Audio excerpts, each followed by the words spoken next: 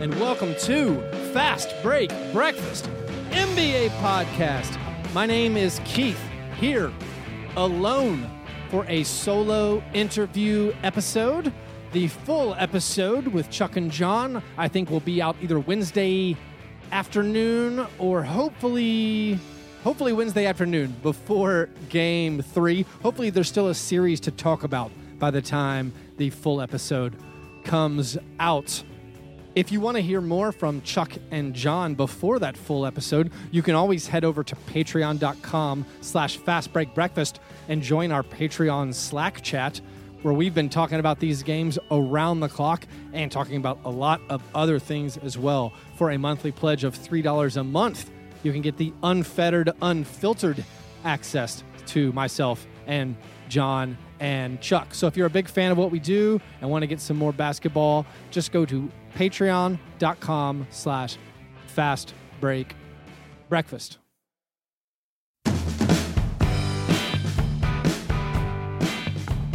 My guest today is a contributor for fastmodelsports.com. He's the host of the Jump Ball podcast, Mr. Mo Dakhil.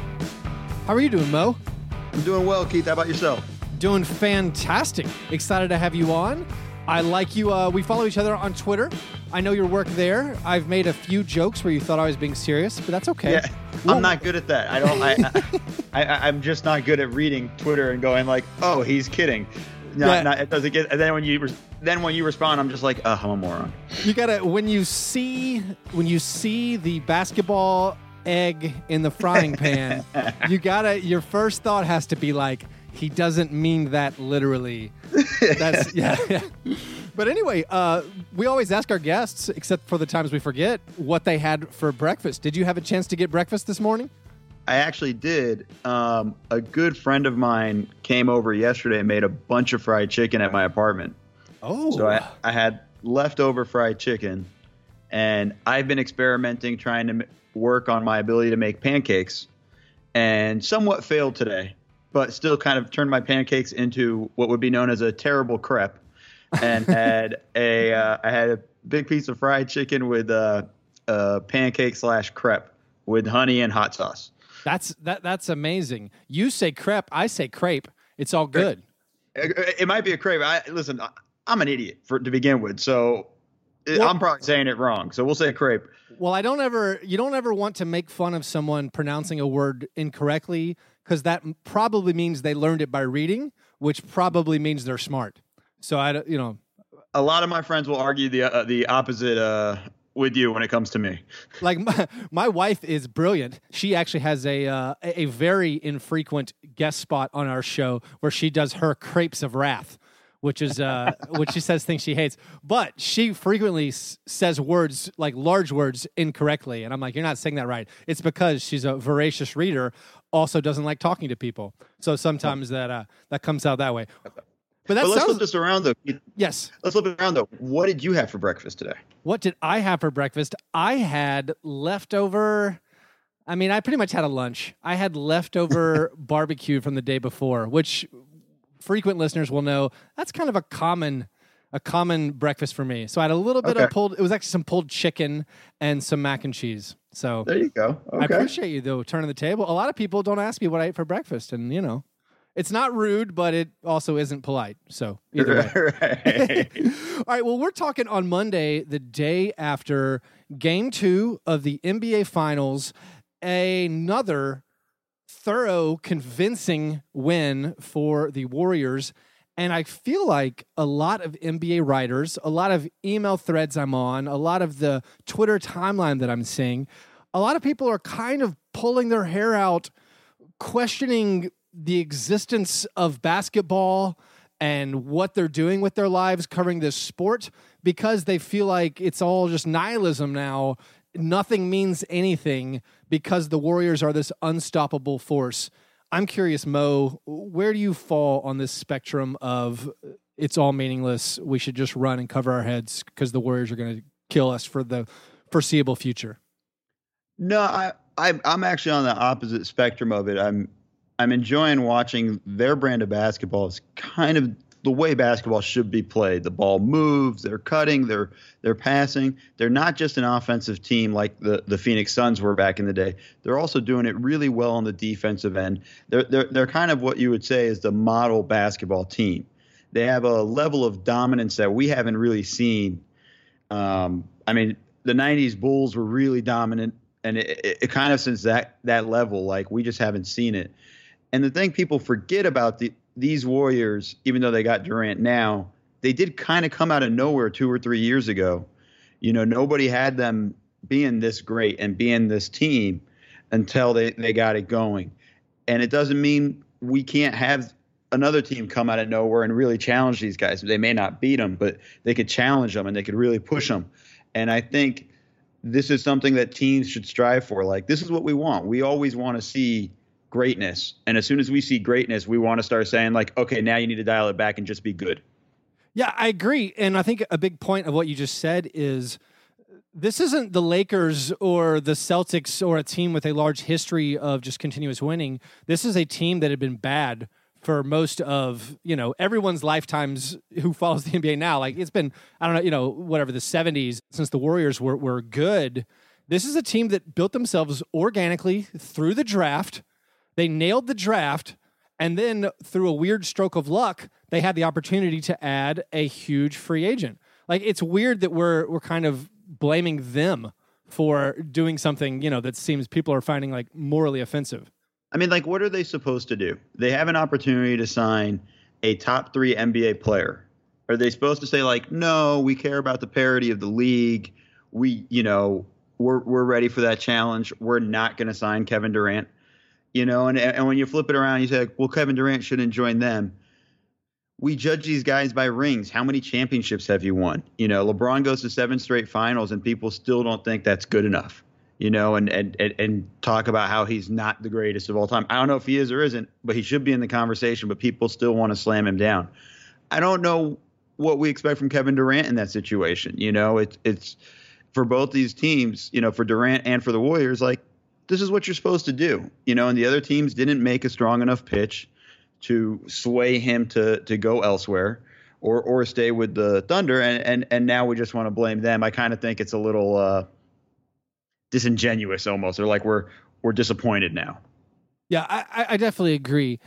But what we're seeing, though, after the first 2 games, do you think right now we're watching a peak of basketball? Like, is this the best basketball we've ever seen? Not necessarily. I mean, like, I think game 1 was the best we've ever seen the Warriors play. Mm-hmm. I think, they only had 4 turnovers. They were dominant on the offensive glass. I don't know what the number was. I haven't actually looked at the stat sheet yet for game 2, but I know Curry had 8 turnovers. I mean, they had a ton of turnovers all night. So I don't think this was their best basketball game last night. I think there were definitely areas where they can improve and fix on things, which is also somewhat frightening. Mm-hmm. But I think just the era of basketball, like, this is a great era to be in. I think we have some really, I kind of think down in the future, like, 4 or 5 years, and assuming health kind of doesn't play a factor for most of these teams, I think we're going to have some really interesting, exciting teams with Giannis and the Milwaukee Bucks. If the Sixers get back on track, they have a ton of young talent. I think Minnesota's got a ton of young talent. Like, I think we're on like the beginning of an amazing run for basketball. If everything kind of cooperates, you need luck, you need some things to work out. But I think we're on a run where we're about to see a lot of amazing players out there. I mean, this past season was amazing. I mean, so many different storylines and guys that we can talk about in teams. We forget now because it's the finals, but the Bucks were amazing. The 31 games of Embiid, it was the equivalent of, like, what is it, the 12 days of Christmas. Like, he gave us something new every game. I think we're having some fun times with it. And don't get me wrong, I think the Warriors are even going to be better next year with another year under their belt and more chemistry. I mean, they might even challenge their own 73 record just by accident next year. Right. And you emphasize the interesting storylines of the regular season unrelated to the Cavs or Warriors. And that's what I enjoy the most as a basketball fan. And I've been talking with some people about that today, how I'm not super discouraged about the super team Warriors. And I think a lot of it is because none of my favorite teams have I ever considered like them as title favorites, or I don't go into most seasons thinking my team has a chance of winning. And that's just whatever, being a sports fan in Nashville, Tennessee, and just randomly picking, close by teams. So like Right. when I watch the NBA, like my favorite part kind of is the regular season. And yes, the Grizzlies have had a really good run for the last 6-7 years, but I still go into each season being like, if things go our way, there's like this remote chance we make it to the finals. But I know it's remote. So I guess I've just gotten accustomed to seeing like Shaq and Kobe kill everyone, and it seems like, well, no one's going to beat them for a while. And then, growing up with Michael Jordan being like, these guys are way better than everybody else. So I'm not getting too worked up about it. Looking at the league, looking at a guy like Joel Embiid, do you think that there is a place for a center like that might be something the league can use to combat the Warriors? Because that's the one thing they don't really have is like a big dominant big man. Yeah, no, I think he's kind of he's part of the evolution of what the center position is going to be now. We've gone from a post up position to, these guys throwing the ball down to the post, and, give it to them on the block. They're going to pound it, command a double team, kick it out, or make a post move and get a shot off. Whereas now we expect our big men, we're not only looking for stretch fours, we're looking for stretch fives.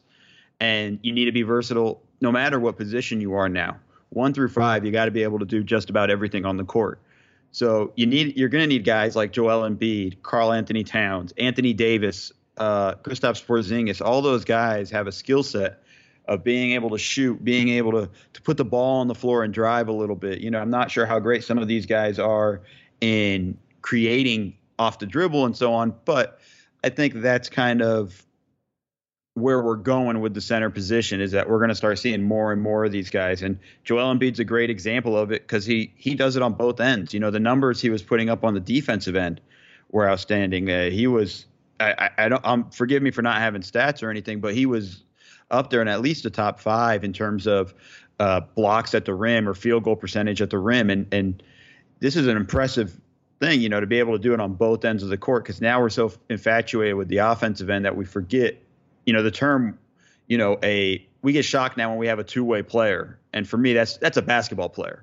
You're supposed to be two ways. This isn't football. You don't play just offense or defense. You need to be a two-way player as a basketball player to me.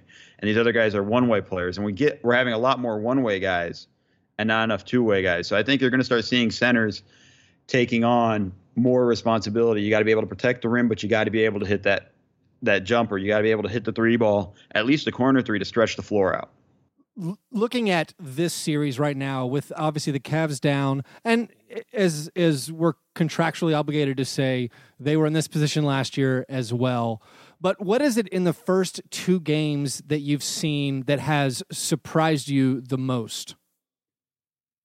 The one thing that's really surprised me the most is the Cavs trying to run with the Warriors. And it just doesn't make sense to me. I know it actually worked for them last year. But they were also, last year, they didn't have Kevin Durant. They had Harrison Barnes. And I think this year, trying to run with this team, trying to outshoot this team, is just not going to happen. It doesn't matter who you have on your squad. They have 3 of the top 5 NBA three-point shooters. So you're not going to be able to outshoot this team, and Clay's beginning to get going now. So I was surprised with how much the Cavs were trying to run up and down. I thought after game 1, I thought they'd try to slow it down in game 2, but that didn't seem to be the case. One thing I'd like to see them do, and it's something we saw the Spurs do, especially in that game 1, was when the Warriors went small, they just went big. They said, screw it. We're going big. We're staying big. And I think that kind of has to be the mentality the Cavs have of like, we're going to stick with Tristan Thompson. He hasn't been that great these 2 games, but he's part of the reason why they got there, and he can be a real force on the offensive glass. I think they kind of need to just get back to just let's slow it down. In the first matchup, the first time they were in the finals, that was the thing. They kept the pace slow, and I know they had injuries and things like that, so they didn't want to have that many possessions. But I think that's what the problem is now, is they're trying to run with the Warriors. They shouldn't. They need to just slow everything down. Do you think it's part of their game plan that they're like, let's just do it. Let's just go toe-to-toe, go up and down the court, get the ball to the basket. Let's just shoot. Let's show them we can do it. It seems like it. And, to be honest, that's how they got there. Like, it's a tough tough thing to adjust and change the way you play, mid finals. But, all through the playoffs, they were very aggressive defensively, forcing turnovers, getting out in transition and being able to play small and get away with it and go and knock down shots and things like that. But now you just ran into a team that does it a whole lot better than you. And it's not really a slight on the Cavs. It's just the reality of the situation. So I think, it is a surprise to me. And if that's their game plan, I think, they got to readjust now. Outside of slowing the pace of the game down, is there anything else you can see that will be able to get them back in the series? One thing I've noticed, and I rewatched Game 2 this morning while having my amazing breakfast. Yeah. The one thing I noticed was that the Cavs, a lot of the guys, and this isn't LeBron, but everybody else, even Kyrie to an extent, like when they catch the ball, they're not really attacking right off the catch. And I think that's been the advantage to the Warriors, because then even if the Warriors are behind on a rotation, them slowing down these guys like Kyrie, like, Richard Jefferson, and they're not, some of these guys aren't great playmakers, but they need to be able to make something happen. They need to go on the catch, and I think, and really attack these closeouts and really attack the defense a little more. But the problem is they're like 1 second too slow. And for the Warriors, just the way their defense is, it's kind of like a football team with a fast defense, right? As soon as the pass gets to the receiver, the entire defense swarms on the guys. They're just super fast. So I think, you give them a second you hesitate for a second, they're on you. So I think they need to be quicker with their decisions. I think they need to attack a lot more quicker on the catch and really just go. I almost wonder if Kyrie should be looking to create for others a little more, in the fact it seems like Kevin Durant has really focused on him, that like once Kyrie dribbles a couple times, he's going to shoot. And so I keep seeing like Kevin Durant jump over, block those shots. And I don't know if there's any kind of way that they can adjust to that, or if it's just Kevin Durant going Super Saiyan, roving the court and just having his way with whatever the Cavs do. Yeah, it's hard, right? Because, like, to be honest, Kyrie as a creator isn't really his role on that team, and It's not really him, right? Like, he's a scoring point guard, and it's LeBron's job to facilitate. Excuse me. And I think, again, that's what makes it tough for the Cavs offensively. And he's got to make the right passes, and he has the ability to do it. And and I don't think he's an unwilling passer. I think if he finds the guy, he'll find him. But I think they need to get Kyrie scoring. That's the thing, though, is I think they need to get him scoring, get him in. He needs to just keep attacking the lane. When he settles for a three, although he can shoot it, it kind of lets the defense off the hook. I think if he can start attacking the paint more and really drive on those situations where the ball gets swung out to him and they're closing out, try to get them into foul trouble, try to get to the free throw line. That all of that does is slow the game down some more and really helps you guys out and will help the Cavs. I think that's more Kyrie's role, I think, and what they really kind of need to get him going. I just don't. I don't think he can turn into a facilitator overnight. Yeah. I just don't see that happening. No, that makes sense. I'm curious. You have a background of film breakdown, an X's and O's guy. I'm curious. How can you explain to someone, say like me, who's just armchair critic watching on TV, what was the difference between when Mike Brown was head coach and when Steve Kerr is in there coaching? The one thing, and they talked about it a little bit, was I think Mike Brown had a willingness to go more one-on-one, and there are times when it calls for it, when you need a bucket and your offense isn't going well. He's willing to isolate like Kevin Durant and put him in a situation where, hey, go get us a bucket. Whereas Kerr doesn't really do that. And I think that's one thing you've kind of noticed. But apart from that, everything we've read, you and I and most of us aren't in the inner circle of the Warriors, so we don't know how much was going on. But there was clearly tons of communication going back and forth. Kerr was at practices. He'd be in the locker room, and talking to the guys and maybe even giving the halftime speech on occasion and so on. So I haven't seen too much of a difference. I just think that's the one thing I've noticed, where they're willing to go a little more one-on-one and a little away from the team game, just a little bit, not a lot, but just a couple of possessions here and there if they're worried about their offense not getting its flow going, and just to make sure they get some buckets going. And you got to get a bucket in this situation. We're going to go ISO, and I think that's the one thing I've noticed. Well, I picked the Cavaliers to win the series beforehand in a brazen anti-scientific, anti-data stance. It literally was based on the like. Everything says the Warriors are going to win. I haven't seen them click. I don't feel like they're battle tested. I'm just going to go the other way just to see what happens. So far it's been terrible for that decision. I'm pretty sure I heard that you picked the Warriors to win comfortably in this series. Do you think we're going to see? Do you have a prediction that we're going to see some more competitive games, or is this going to be the 16-0 postseason? I think we'll see a better Cavs team in Game 3 for sure. I think your role players always play better at home. I don't know the science behind it. I don't know if there are numbers to prove it, but it's just a feel. I think these guys feel a little more comfortable at home in your home arena. This is something that I kind of expect them to play better. So I think we'll have a better team. I just can't see Tristan Thompson having this rough of a run, as he's had these past few games. I don't really see it continuing too much in Game 3. I feel like he's going to start crashing the glass and really get going. So I think we'll have a more competitive game. I don't necessarily mean that translates to a Cleveland win. I just think we'll have a better game. But I think if Cleveland loses Game 3, I think Game 4 is going to be pretty ugly too. I just think the motivation, and it's harder to kind of get up for it when you're down 3-0, especially against this dominant of a team. But for me, I had the Warriors in 5 games, maybe 6. I think I had 6, and I think after Game 1, I wanted to cheat and change it back to 5. So I think that's the way I see it. I just don't. And this is what it would have been last year if Draymond didn't get suspended, in my opinion. Mm-hmm. I think it would have been the Warriors in 5, and this to me is kind of playing in that similar run. So I wouldn't be surprised to see the Cavs get Game 3.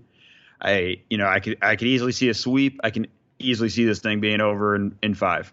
Yep. And you point out, like, if Draymond hadn't been suspended and if Klay Thompson hadn't hit 11 3-pointers in Game 6 against the Thunder, these are the razor-edged, universe-changing moments that led to this thing of Durant being on the Warriors, which is just a crazy thing to think about. Like, if any of these things go the other way, almost certainly this Cavs team might be different, and then Durant's probably still in Oklahoma City, and we don't have this, I guess, nefarious super team that people are angry about. Again, I'm not angry. I'm really enjoying watching the games. I think they're incredibly entertaining. But I still, when the series started, still picking the Cavs, but acknowledging this is an underdog pick and likely not to happen.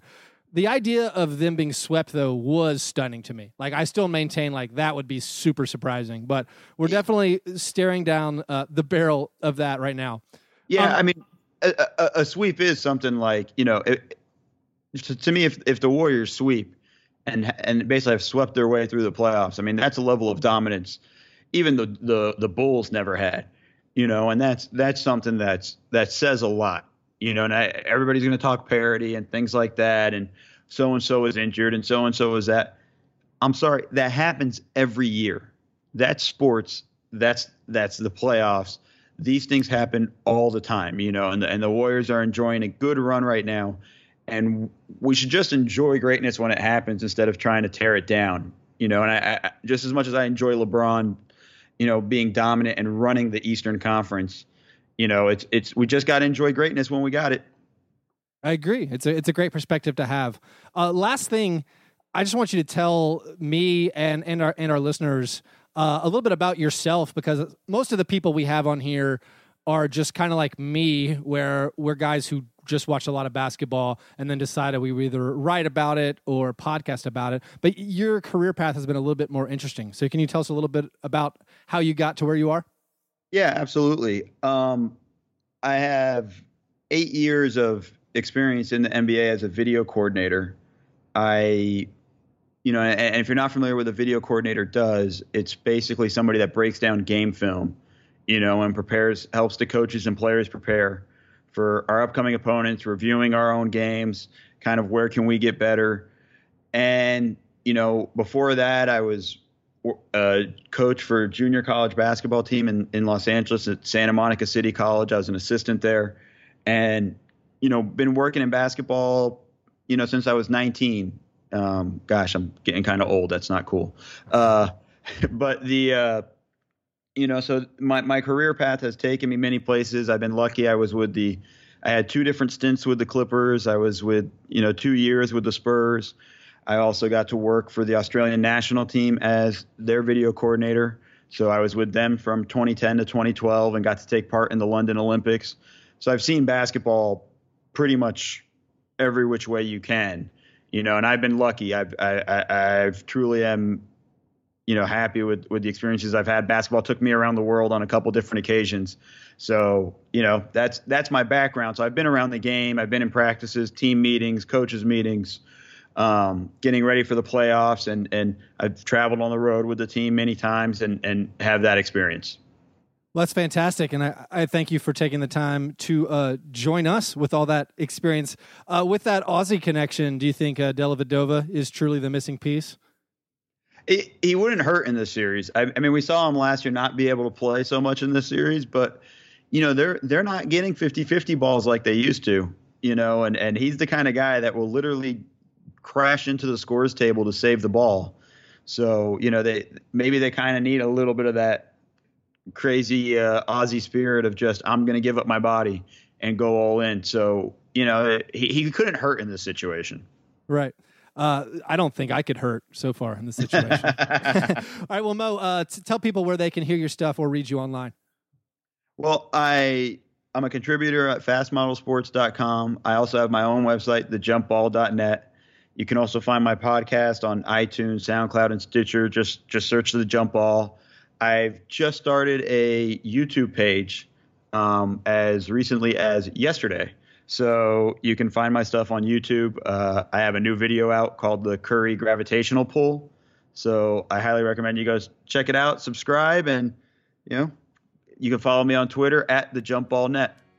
That's perfect, Mo. Thanks again for joining us, and best of luck with those crepes. Thanks, Keith. Thank you for having me. All right. Thanks a bunch to Mo Dakhil for jumping on. Again, a last-second replacement came through in the clutch and was fantastic. I'm definitely going to go over to his YouTube page and see if I can't educate myself a little better. Picking the Cavs to win. Where you at, LeBron?